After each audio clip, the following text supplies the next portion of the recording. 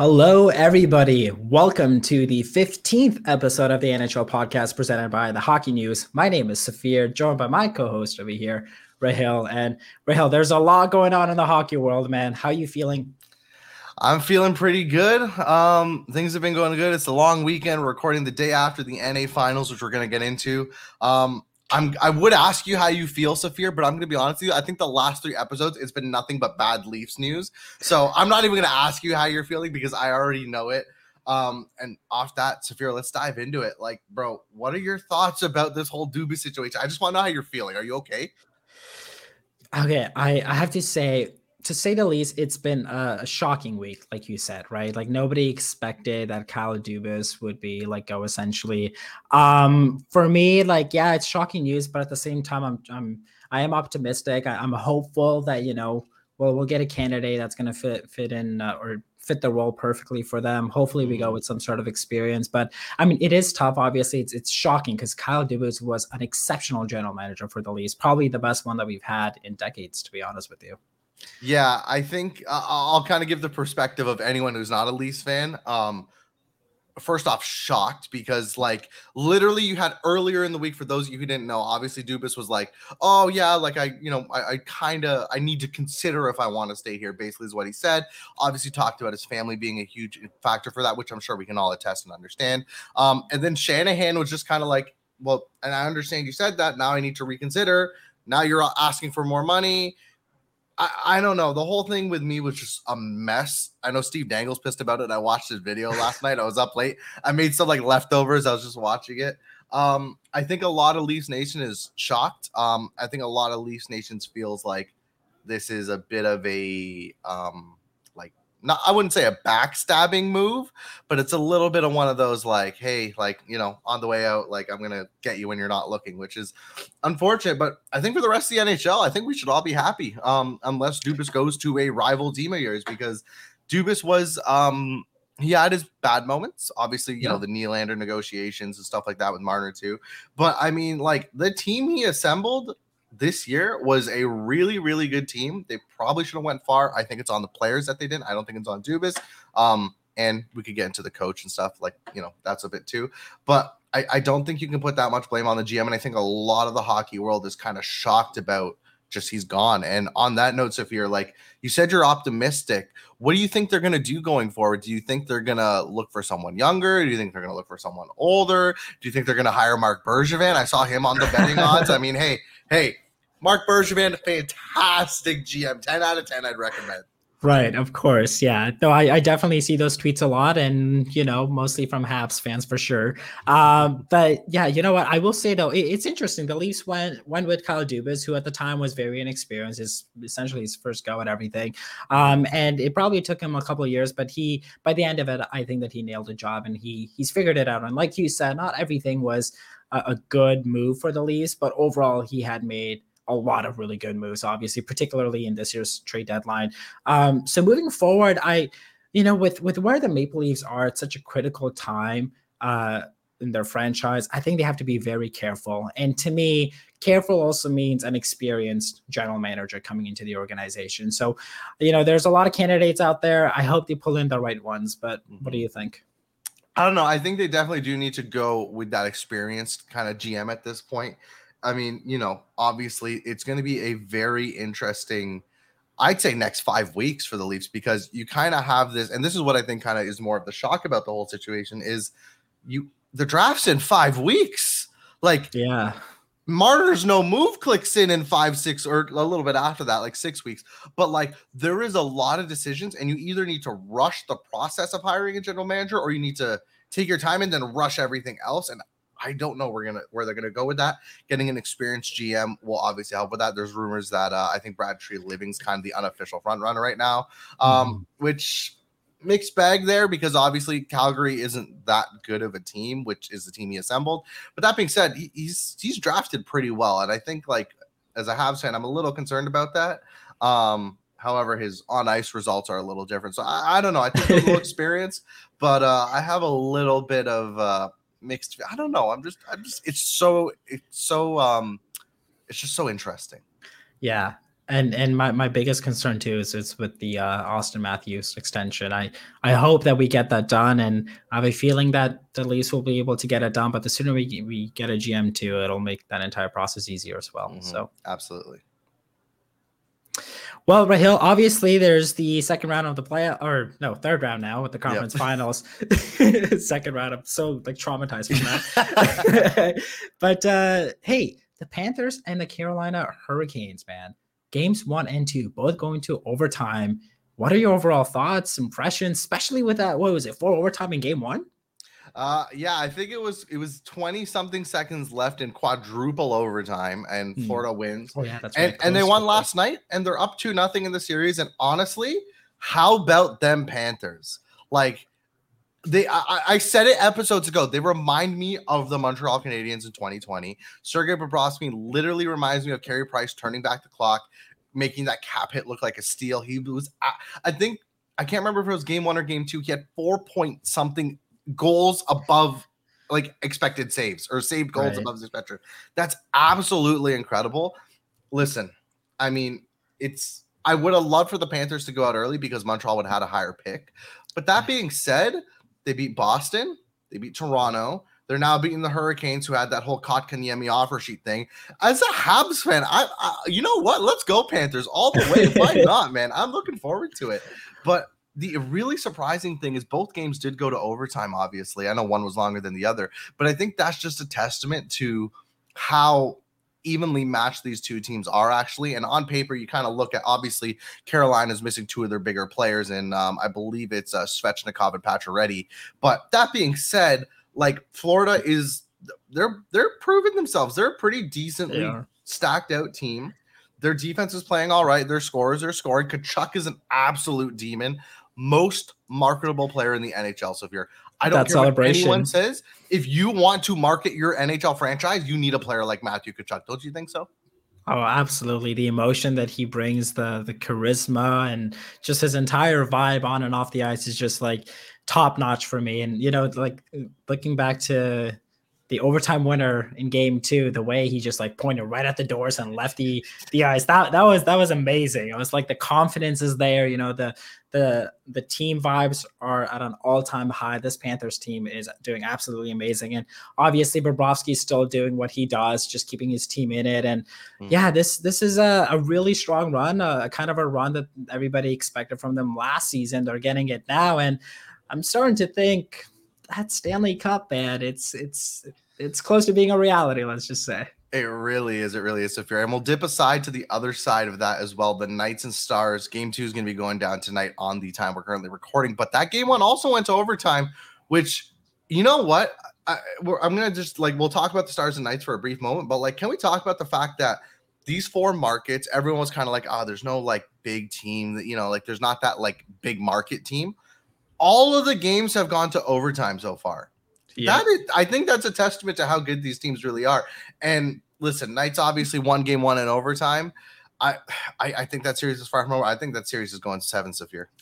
Yeah, no, I agree with that. I really do. I think it goes to 7. And, Vegas dominated Dallas early in game 1. There was an outpour of shots on Ottinger, and he was playing really, really well. In fact, if I'm not mistaken, the Stars also scored the first goal of the game. So it felt like it was going to be one of those games that Ottinger would steal from Vegas. It didn't turn out to be the case. But yeah, I think both of these series, both the Eastern Conference Finals and the Western Conference Finals, there's just so much going on. It's so exciting.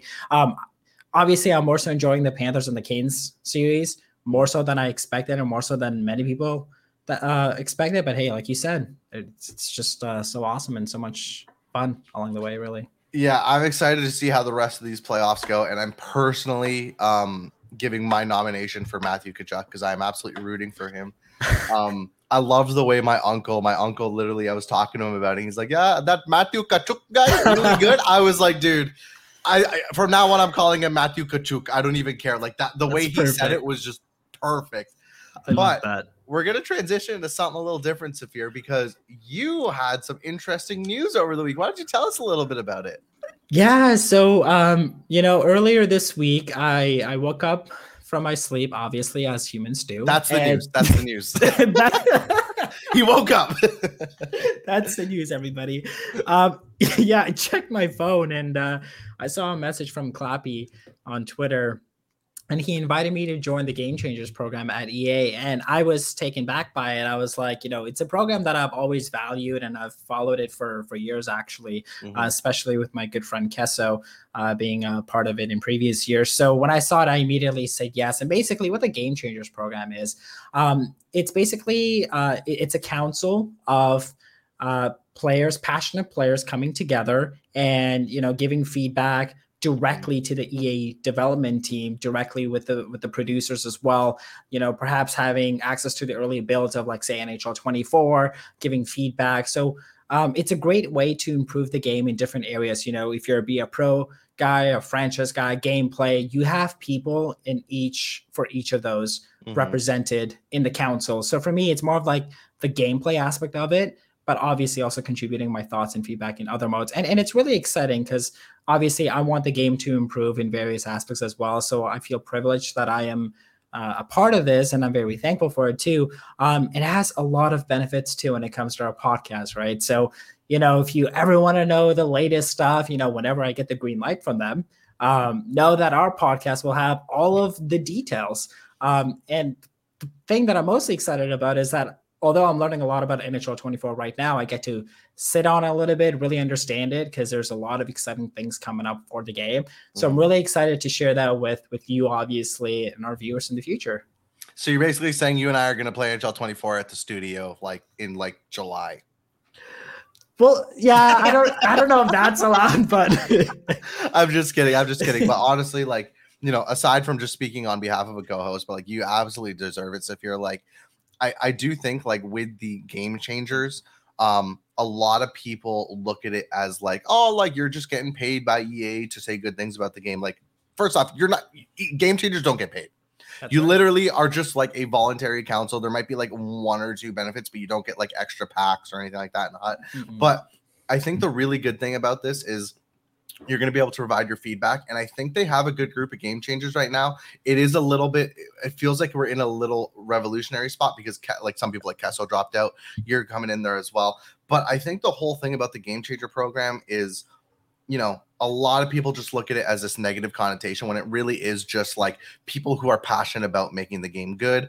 And honestly, I think we can all agree to that. If you're watching this podcast or listening to this podcast, you probably have played NHL at some point. You probably complained about it like we have. And, just because Safir's a game changer, we're not going to be yeah, NHL 24 is amazing. It's great. If it's bad, we're going to be honest and say it's bad. The game changers aren't hiding behind EA or anything like that. Exactly. Honest criticism is the most important criticism, I think. I'm really excited. I mean, we'll see, but let's see if we can get some EA people on here. That'd be pretty cool if we could have a developer on the podcast. I do have to say I did ask one actually even before I was in the Game Changers program, and they gave some positive sort of answer to me that could be a possibility sometime in the future. So now that I'm in the program, that would be amazing if we can get somebody on this summer, perhaps, especially when they release some news about the game and we can discuss it with them directly. That's awesome. And then also I love your point about constructive criticism. That's absolutely right. And, that's also part of the reason we are in the program. It's to provide that constructive criticism. And I also know that not every feedback will be implemented, right? And understanding so that it is a small team, the resources are limited. But obviously we try to help guide them in terms of prioritizing certain things over others, but also recognizing that it is a process and some things might take a couple of years even. Exactly. You got to be patient with it. I mean, listen, I think we talked about this when NHL first came out. I am on the conspiracy theory. NHL 04 was a good game. NHL 14 was a great game. NHL 94 was a great game. NHL 24, I have a conspiracy theory. I don't care. 24 is going to be a good game. Call me stupid for being optimistic after 23. I don't care. I'm excited for it, Safir. And who knows? Maybe we can actually play NHL 24 early. We'll see. We can't show it. We can play it. I will say your optimism is justified. I'm pretty optimistic as well from what I've heard so far. Love to hear that. I think the next thing we want to talk about before we get into the NA finals, I know we need to get into that, but I'm going to ask our producer back behind the scenes, Connor. Shout out, Connor. You're awesome. Can you pull up this screenshot? And what we're going to talk about here, guys, is Junior Pens, if you do not know, he is a competitive NHL player. He basically posted his best to worst rankings of most of the NHLs in, I believe it was this century, like from like the 2000s onwards. Okay. I have so much I want to yell at him about. I'm going to let you go first because I'm probably going to go off on a 5-minute tangent on this. I love that. I can't wait to hear you tangent. I'm not going to lie. Okay. I will say, unlike most of the community, I don't disagree with the list as much. Obviously, there are some things that stand out to me. Like, why is NHL 15 not the worst game? Like, NHL 14 to me was a brutal product. Sorry. It was terrible. It was bare bones. Say 14 was bad? No, 15. Sorry, did I say 14? No, you said 14 for Safir. No. I was about to leave the podcast. Oh no. Oh, I'm sorry. No, that's a slip up. I meant to say 50. 14 deserves. Okay. No, 14 is a top 3 game of all time. Oh my, that's a bad mistake. It's probably because we're talking about NHL 24. But anyways, 15, that is the worst game I've ever played. It was bare bones. It was just like there were no game modes. There's no game modes. You go into the mode, you get into a game, and that's it. Like I can play now. Oh, great. yeah. Like the only I think that was the year they had like new commentary and whatnot. Like that was nice, and seeing like the graphic upgrades, obviously from 20 or from 14, that was nice. But like the game was so bare bones. 21 is the worst, is problematic. I would put 21 to like really good, in my opinion. I know 21 was the most difficult game for players to adjust to because you could force the puck and you could not rely on your AI defenseman to pick it up. They would never pick it up. The game forced you to play manual defense. I feel like I became an overall better defensive player because of NHL 21. Like certain things like crouching to block a pass or like diving to block a pass are things that I learned during that year that I still carry forward with me. Yeah. So it's amazing. So 21 should be better. I agree with his rankings of 13, 14, and 20 as the best games. And then I'm looking, 18 was pretty bad. Like 18 would be terrible in my opinion. And the rest, I don't really have an opinion. I think 17 was pretty good. Okay. But yeah, that's kind of where I stand with it. What about you, Rahil? Yeah, I've been patiently waiting here. Yeah, I'm so ready. Lay it on. There's one thing I'm going to point out, and I'm going to ask you, and I'd like anyone else who listens to the podcast and the community, tweet me at Angry Brown Guy. Let me know what your thoughts on this. I don't know if it's just me. NHL 06 I remember because it was iconic. NHL 07 I remember because it was iconic. Even NHL 11 to a point. NHL 14, 13. I feel like after NHL 14, every game feels the same. Like you can differentiate a little bit, and maybe that's because I'm a little bit more of a casual player. I cannot remember, like I didn't play 15 because it was terrible. 16 onwards, like I can remember what's different, and I can be like, yeah, this was implemented, but it all felt very similar. And I think, I don't know if I'm the only one who thinks this, but I think if there's a lot of people who agree with me, that's a testament to how like stale it's been, because I know like we've had rivals for 4 or 5 years, the same rivals 4 or 5 years in a row. Right. A lot of it's gotten stale, so I think I'm gonna just preface that at first because that's kind of like where my rankings get a little mucky. Do you kind of agree though, Safir? Yeah, I agree, particularly because like I mean recency bias effect here. I'm thinking about NHL 22 and 23 and how similar they honestly feel. Like, and then even going back to 21, like it was different, but it was still kind of similar. Absolutely. 20 was different, but Kill is still kind of similar. It's not really till you get like 18, 17 that it was recognizably different. Or like even like, yeah, I agree. Like the similarities from 22 to 23. And then I'm thinking about things like the goal line snipes, which went away in 22. That wasn't 21, but it's back in 23. So it's like when you put it, it's like things go away, they come back, and it seems like repetitive at times too. Yeah, I see it. So here's where I'm going to go. And part of this is going to be nostalgia based and all that stuff. NHL 13, 14, I agree should be at the top. I think NHL 6 and 7 should be at really good.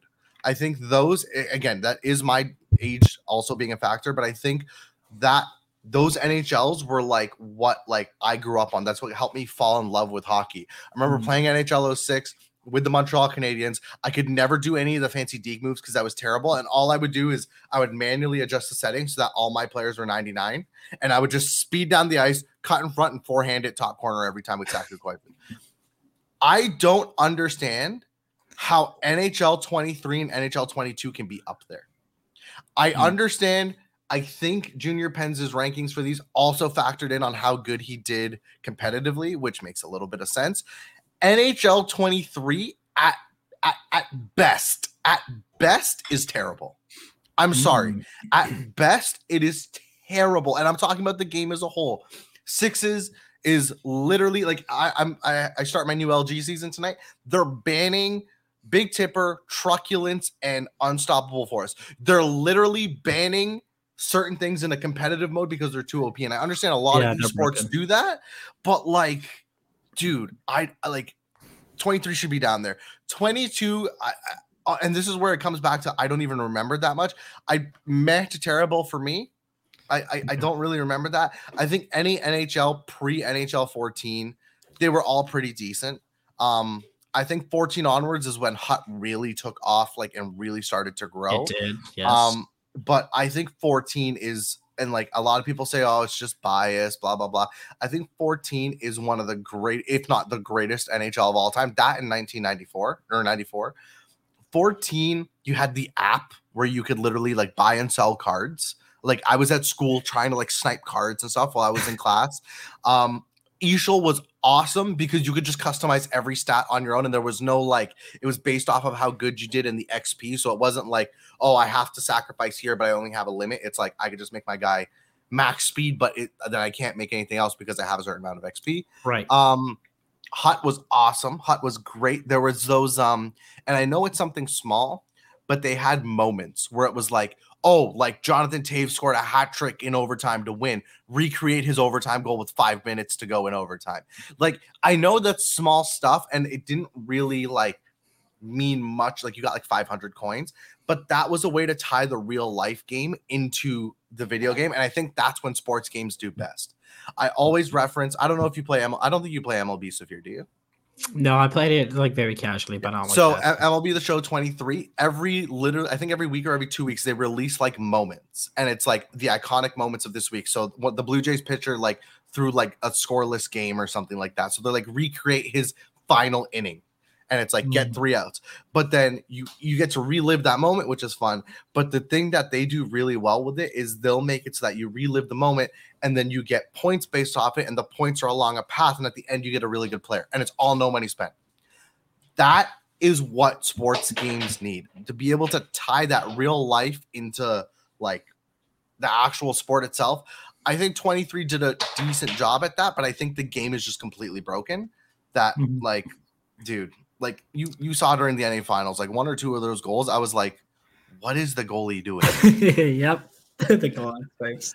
So continue, Safir. Go ahead. Yeah, no, I loved hearing that. I think you bring up a lot of valid points. For me, I liked NHL 13 because I think the skating system was like totally new and everything, and I really liked it. I know some people said that like the gameplay was a little bit too slow.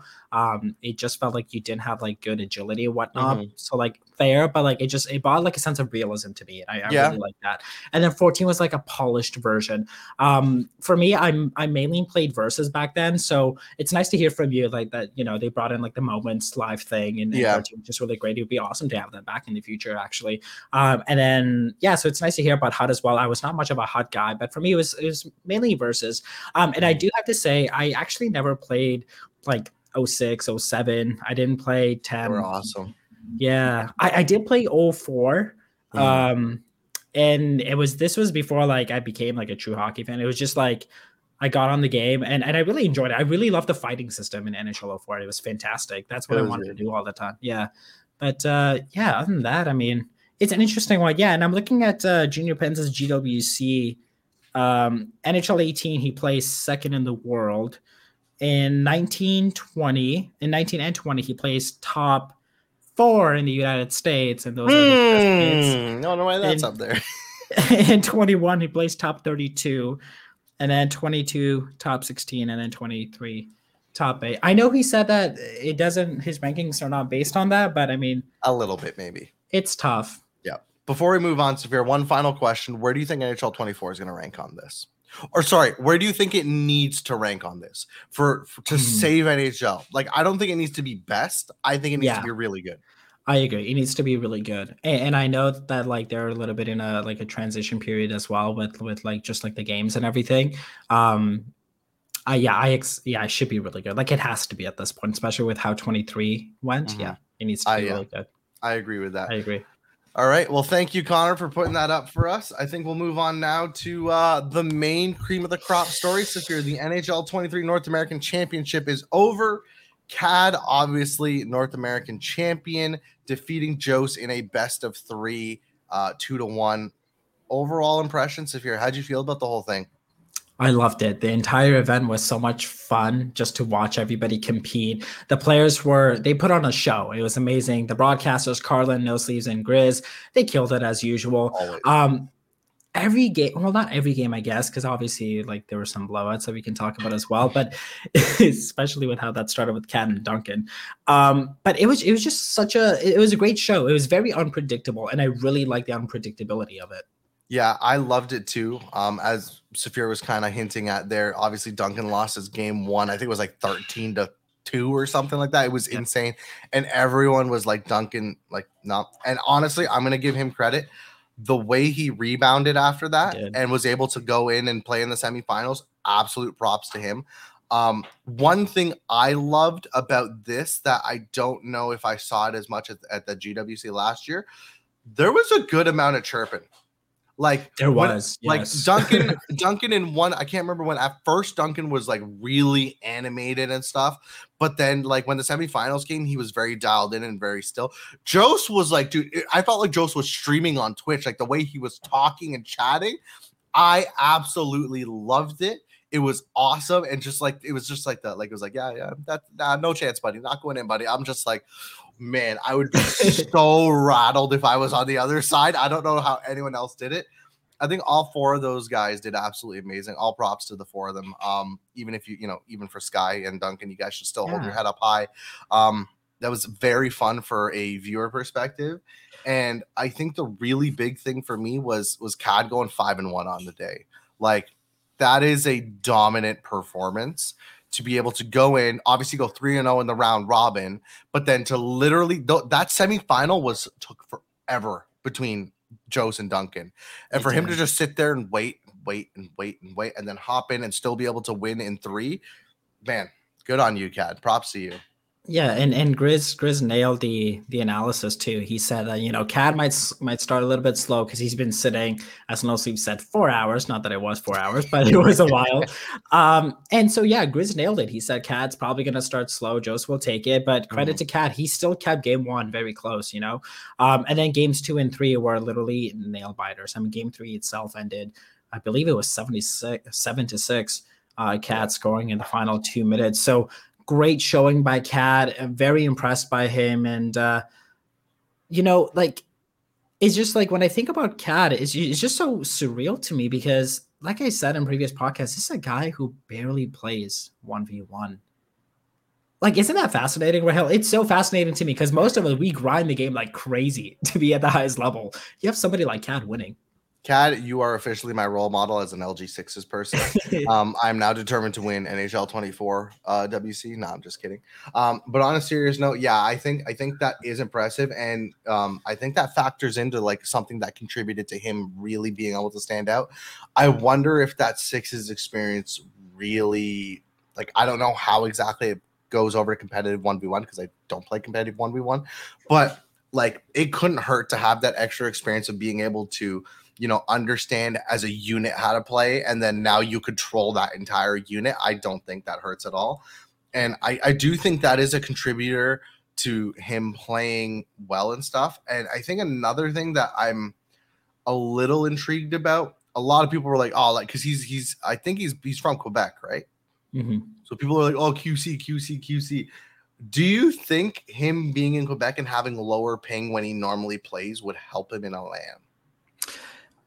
I don't know. I was thinking about that. You know what? I haven't thought about that. That's such a good question. But my immediate inclination, I might change when I think more about it, but my immediate inclination is to say yes. And the reason I say that is this. When I play West players like Sap Alien or like Own the Blue or whoever, the game is so delayed, right? It's incredibly delayed.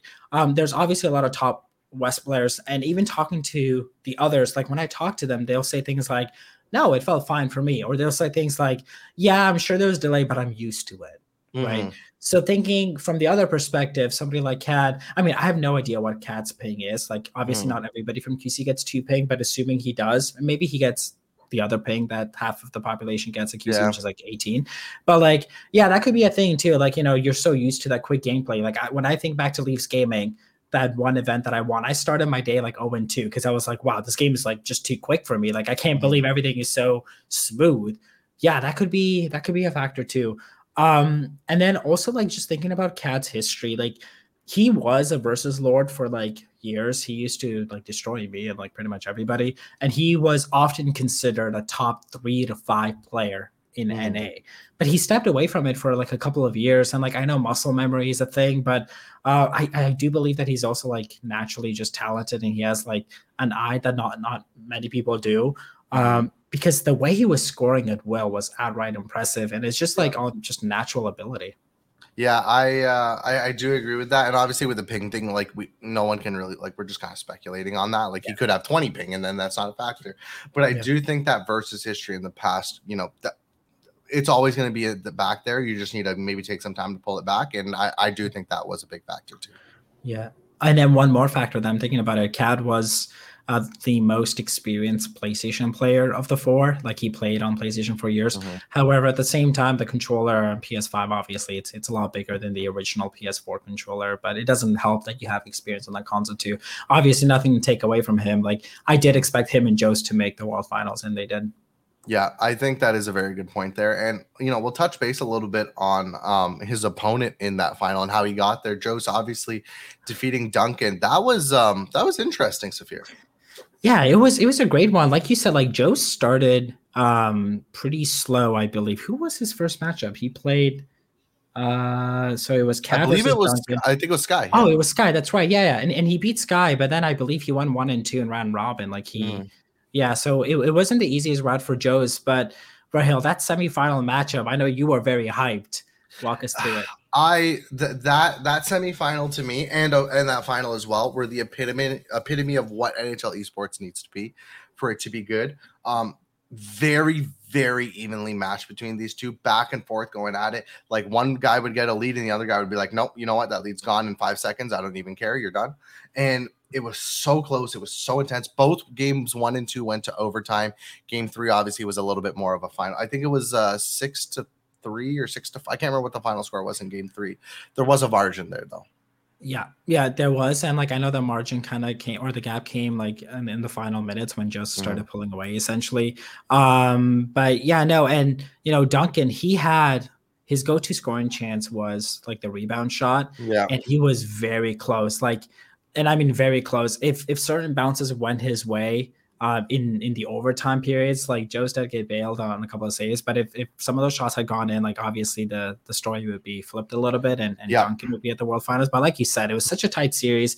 It could have gone either way and happened to go Jost's way. And the reason it could have gone either way is because I'm sure you agree, everybody played so well yesterday for the most part. Yeah. I agree. Everyone played really well. That semifinal was like the epitome of that, like I mentioned earlier too. I think I'm gonna give props to Jost here too, because Duncan did go 1-up in that series. He won game 1, I believe, and then it was Jost. Right. Jost came back, and then game 2, knowing you're down, Duncan had the lead a couple times, and he came back. Right. Jost to me was someone who battled and didn't give up and kept playing. And he made his way to Nashville. Now he's going to Nashville alongside Cad, obviously. And that to me was just that was really fun esports hockey for NHL that I really enjoyed. And the finals were close as well. Obviously not as much overtime. Obviously, it was kind of like that, but it was still really, really good. Yeah, it was just like a really fun series all around. And, we can also touch up on Sky a little bit. I mean, Here's a guy who a lot of people said that, Sky is very talented. He's never shown up in a tournament, and some would suggest that he played good. Obviously, he started really slow against Joe's. I believe he lost like 6-1 or in that first game, but then he had really close games against Duncan and Kat. So Sky, he didn't go lightly. He went 0-3, but I will say, I think a contributing factor to his loss is the fact that he had to play on a PS5 controller. He's actually never played on the system at all. I know the last few weeks he's played with the PS5 controller, but on Xbox, and there are differences between the consoles. So it's hard. Yeah, and I think that does go into what we kind of want for the future of NHL esports too, Safir. It's like, I think we need to get to a point where it doesn't matter what console you play on. You can play on what you prefer in any LAN, and I think that does contribute a little bit too. But that being said, though, like, I don't think Sky, like, you shouldn't have your head down. Like, you were in the final four of North American players. Like, that is good for you. And I think the thing is like, you think about Jose last year had that experience of going to the LAN and playing, and now look at him now. I could see Sky kind of like, he has the potential to replicate that too. We went to this LAN, obviously played good, didn't play good enough, but he's able to use that experience, build off that experience, and maybe next time he's at LAN, maybe he, I don't know, maybe he does better now. Maybe he switches over to the PS5 now. I think it's open there for him. I think you need to keep your head up high. And then touching on Duncan a little bit as well, I think the future for both of these guys, they're going to be around. They're always going to be in the mix of it. The one thing I'm going to asterisk on this is, we had so much unpredictability this year with with just the World Championship. Gren was out, Regs was out, Polgs was out. Like, it's really interesting to me to see, obviously, how the finals go in Nashville on June 27th.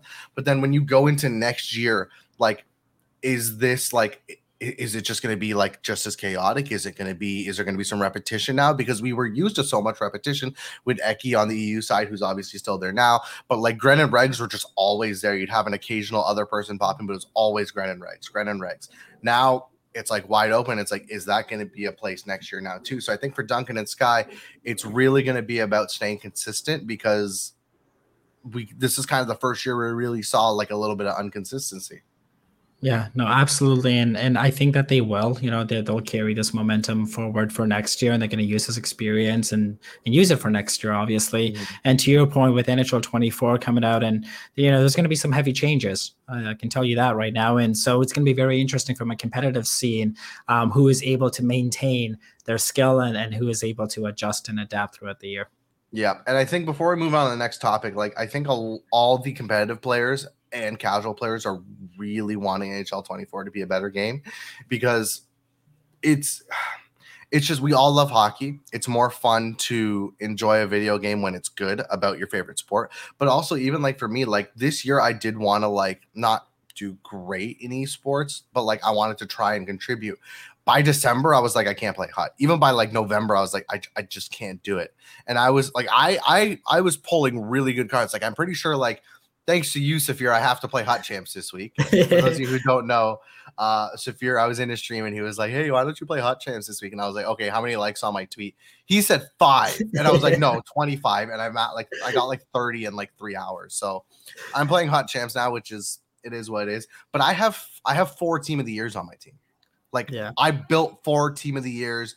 I have a couple X Factors. Like, I wanted to, and I think that's a testament to a lot of people who really want to play. And like, there's probably people who are like, man, I play hot. I'd love to have Team of the Years. I wish I could have done that. But that's just a testament to how much better we really want this game to get, Safir. Yeah, no, absolutely. Like, we want longevity, right? And that's like a main hope for me, and focus as well, when talking to the team, is like, how do we ensure that there's longevity in the game for everybody, regardless of like, if you're into World of Chell or hot or just like casual, or be a pro or franchise, whatever it may be. So we'll see. Yeah, we'll see what happens. But I think the final point we're going to touch on, Safir, obviously the Kroger CBJ 6v6 finale was going on this week. Week 1 went through. I love my 6v6 hockey because I just like, for me, it's just a unmatched esports experience. But the observations for week 1, Safir, we obviously have the standings here. What are your initial thoughts? Man, I have to say, there's I know we're so used to some of the usual teams at the top, right? You've got Isles GT, you've got Entourage, Caps Gaming, Composure, Scary Hours, like all those teams are doing fairly well. I mean, Scary Hours number 14 right now. Look for them to come within the top 10. But what I'm so intrigued by is the return of BBB. And so for those of you that don't know, BBB was a top 3 to 5 team, I would say, back in like NHL 2021, and they stepped away for a while. The team itself was spearheaded by Bones and Jemima, essentially the founders of BBB. So they're making a significant return. They're doing really well right now. I'm looking at the standings here. They're ranked 7. Rahil, it's just a feel-good moment for these guys who've been away for a few esports seasons to come back and do so well after week 1. It is a nice testament. I mean, obviously you got like, Bones and Jemima are obviously the founders there, but like it's always nice to see these guys kind of come back, and not just come back, but do well, especially when it's someone who's a little bit of that like legacy team, as you mentioned. And I mean, hey, listen, to be 7th right now, like that is impressive. The record is obviously 6-2. But they looked pretty good from what I watched, Safir.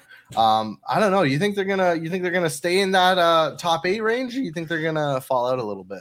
Yeah, honestly, like I'm very curious to see how they do, just because of some time off that they took. But I'm very hopeful about them. And as we look at these other teams too, Rahil, I'm looking at Voltage. Okay, so Voltage is really interesting. Now, think about Caps Gaming and how that team was formed, right, through Team Prodigy. You had some 1v1 lords. This year, this particular team has some very familiar names, Rahil. Yeah. So we obviously have Jose, OTB, but also Uninstall on there, Safir. And listen, those are some pretty good 1v1 guys. We were just talking about Jose not too long ago. And for them to be 8-0 through week 1, like, man, and that's a brand new team that was from the Sharks Pacific Cup, Safir. Like, for a brand new team to do that good week 1, if they keep that up, man, like they're going to give teams like Isles GT and BBB a run for their money. No, that's exactly it. And that's why, like this is the team on the rise. This is the team that's like making headlines now. They're giving me that Prodigy, that Team Prodigy vibes to it. And I'm very optimistic. I really am. I feel like this is a team that could land themselves like a top 5 position sometime in the future. And, this is why I'm so excited about the CBJ 6v6 finale. It gives a chance for these players to continue to gel, continue to build on their competitiveness, their chemistry, because I know with NHL 24, there's going to be a lot more sixes tournaments. So I would say these are some of the teams to look out for, obviously. But I mean, we'll see. I'm sure we're going to follow the tournament. It does go right until mid-June. There's a lot to happen. And we'll keep everybody posted on that. Yeah, super excited for that. Listen, I'm wearing my Isles GT shirt that we got, so I'm going to say I'm unofficially rooting for them. If there are any other teams out there that would like to send me merch so I could root for you guys, let me know. Reach out to me in my DMs. There you go. But yeah, I'm really excited to see how week 2 goes. I think week 2 is really going to set apart, like, if you see teams in the same spots or close to the same spots, that kind of shows like, okay, they're there to play. It wasn't just a fluky week, for example. Because I can testament to playing LG. Like there's some weeks where it's like, man, like we went 4-0, we felt amazing, and then we play like bottom feeders and we just get absolutely smacked on. It's the thing with the NHL scene too, especially when it comes to 6v6, is it's just anything can happen. You have 12 players on the ice, and I think that's what makes it really exciting. It's like when you're playing 1v1, one person can make a mistake. When you're playing, or 2 people, I guess, can make a mistake. When you're playing 6v6, 12 people can make a mistake. A defender could have a breakdown. A forward could miss a back check. The goalie could be missing something. And I think that'll kind of help shape out how the rest of the weeks are going to go. I'm excited, though, Safir. Yeah, no, absolutely. And like right now, the Underdogs and Voltage, they're both 8-0. And I will tell you that the Blue Jackets gaming team, along with League Gaming, they do feature some of these big games live on stream. So if you want to catch the action, you can go on the Blue Jackets gaming Twitch page, NHL Blue Jackets on Twitch. And so the way the scheduling works is that whatever seed you are at, you could be matched randomly to go up against a team seated 10 spots below or above you. Mm-hmm. And CBJ and League Gaming, they feature the biggest matchups, right? So there's a chance that we could see Underdogs versus Voltage And I would love to see that because both teams are undefeated right now. And I love that because obviously we have the traditional norm of 1-8-16, 2 through 15, but that just adds some extra chaos to the mix. It's like, hey man, we have this huge messing ball of chaos. Let's add some more chaos in there, have some fun. And you know what? You could run into a team for example, you could run into one of those Div 4 teams that are Malevolent or however you say their name. They're sitting in 13. What if they play someone in 23rd? And then all of a sudden it's like, hey, I'm in the second round now. I'm feeling good. Or you could be someone like Scary Hours where you're sitting in 14th and now you're playing Entourage or Isles GT. And that's the unpredictability about it. It's awesome, man. It's definitely awesome. And it shifts the standings drastically from a night to night and a week to week basis. So even though as we see these top 10 teams, this could be all different depending on how things go with the scheduling. And the best part about it too is that the teams don't get 24 hours to sit on it. They are told on game day who they play. Yeah. I believe it's usually at noon and the games are at 9 p.m. Eastern. So not a lot of a quick turnaround, but that's part of the excitement for sure. Man, NHL WC coming up, Safir. We got the 6v6 finale with CBJ going on. I'm excited for the next couple weeks of podcasts. Any other final notes, Safir? No, that's it from me, man. Like you said, lots of excitement. And, I look very much forward to discussing some of these results. I think it's going to be an interesting ride for sure. Yeah, I'm looking forward to it. Hopefully next episode, we don't have to talk about the Leafs that much because I think you do need a well-deserved break from that. But on that note, ladies and gentlemen, thank you so much for watching and listening to episode 15 of the NHL podcast. We will see you guys next time. Have a fantastic rest of your day.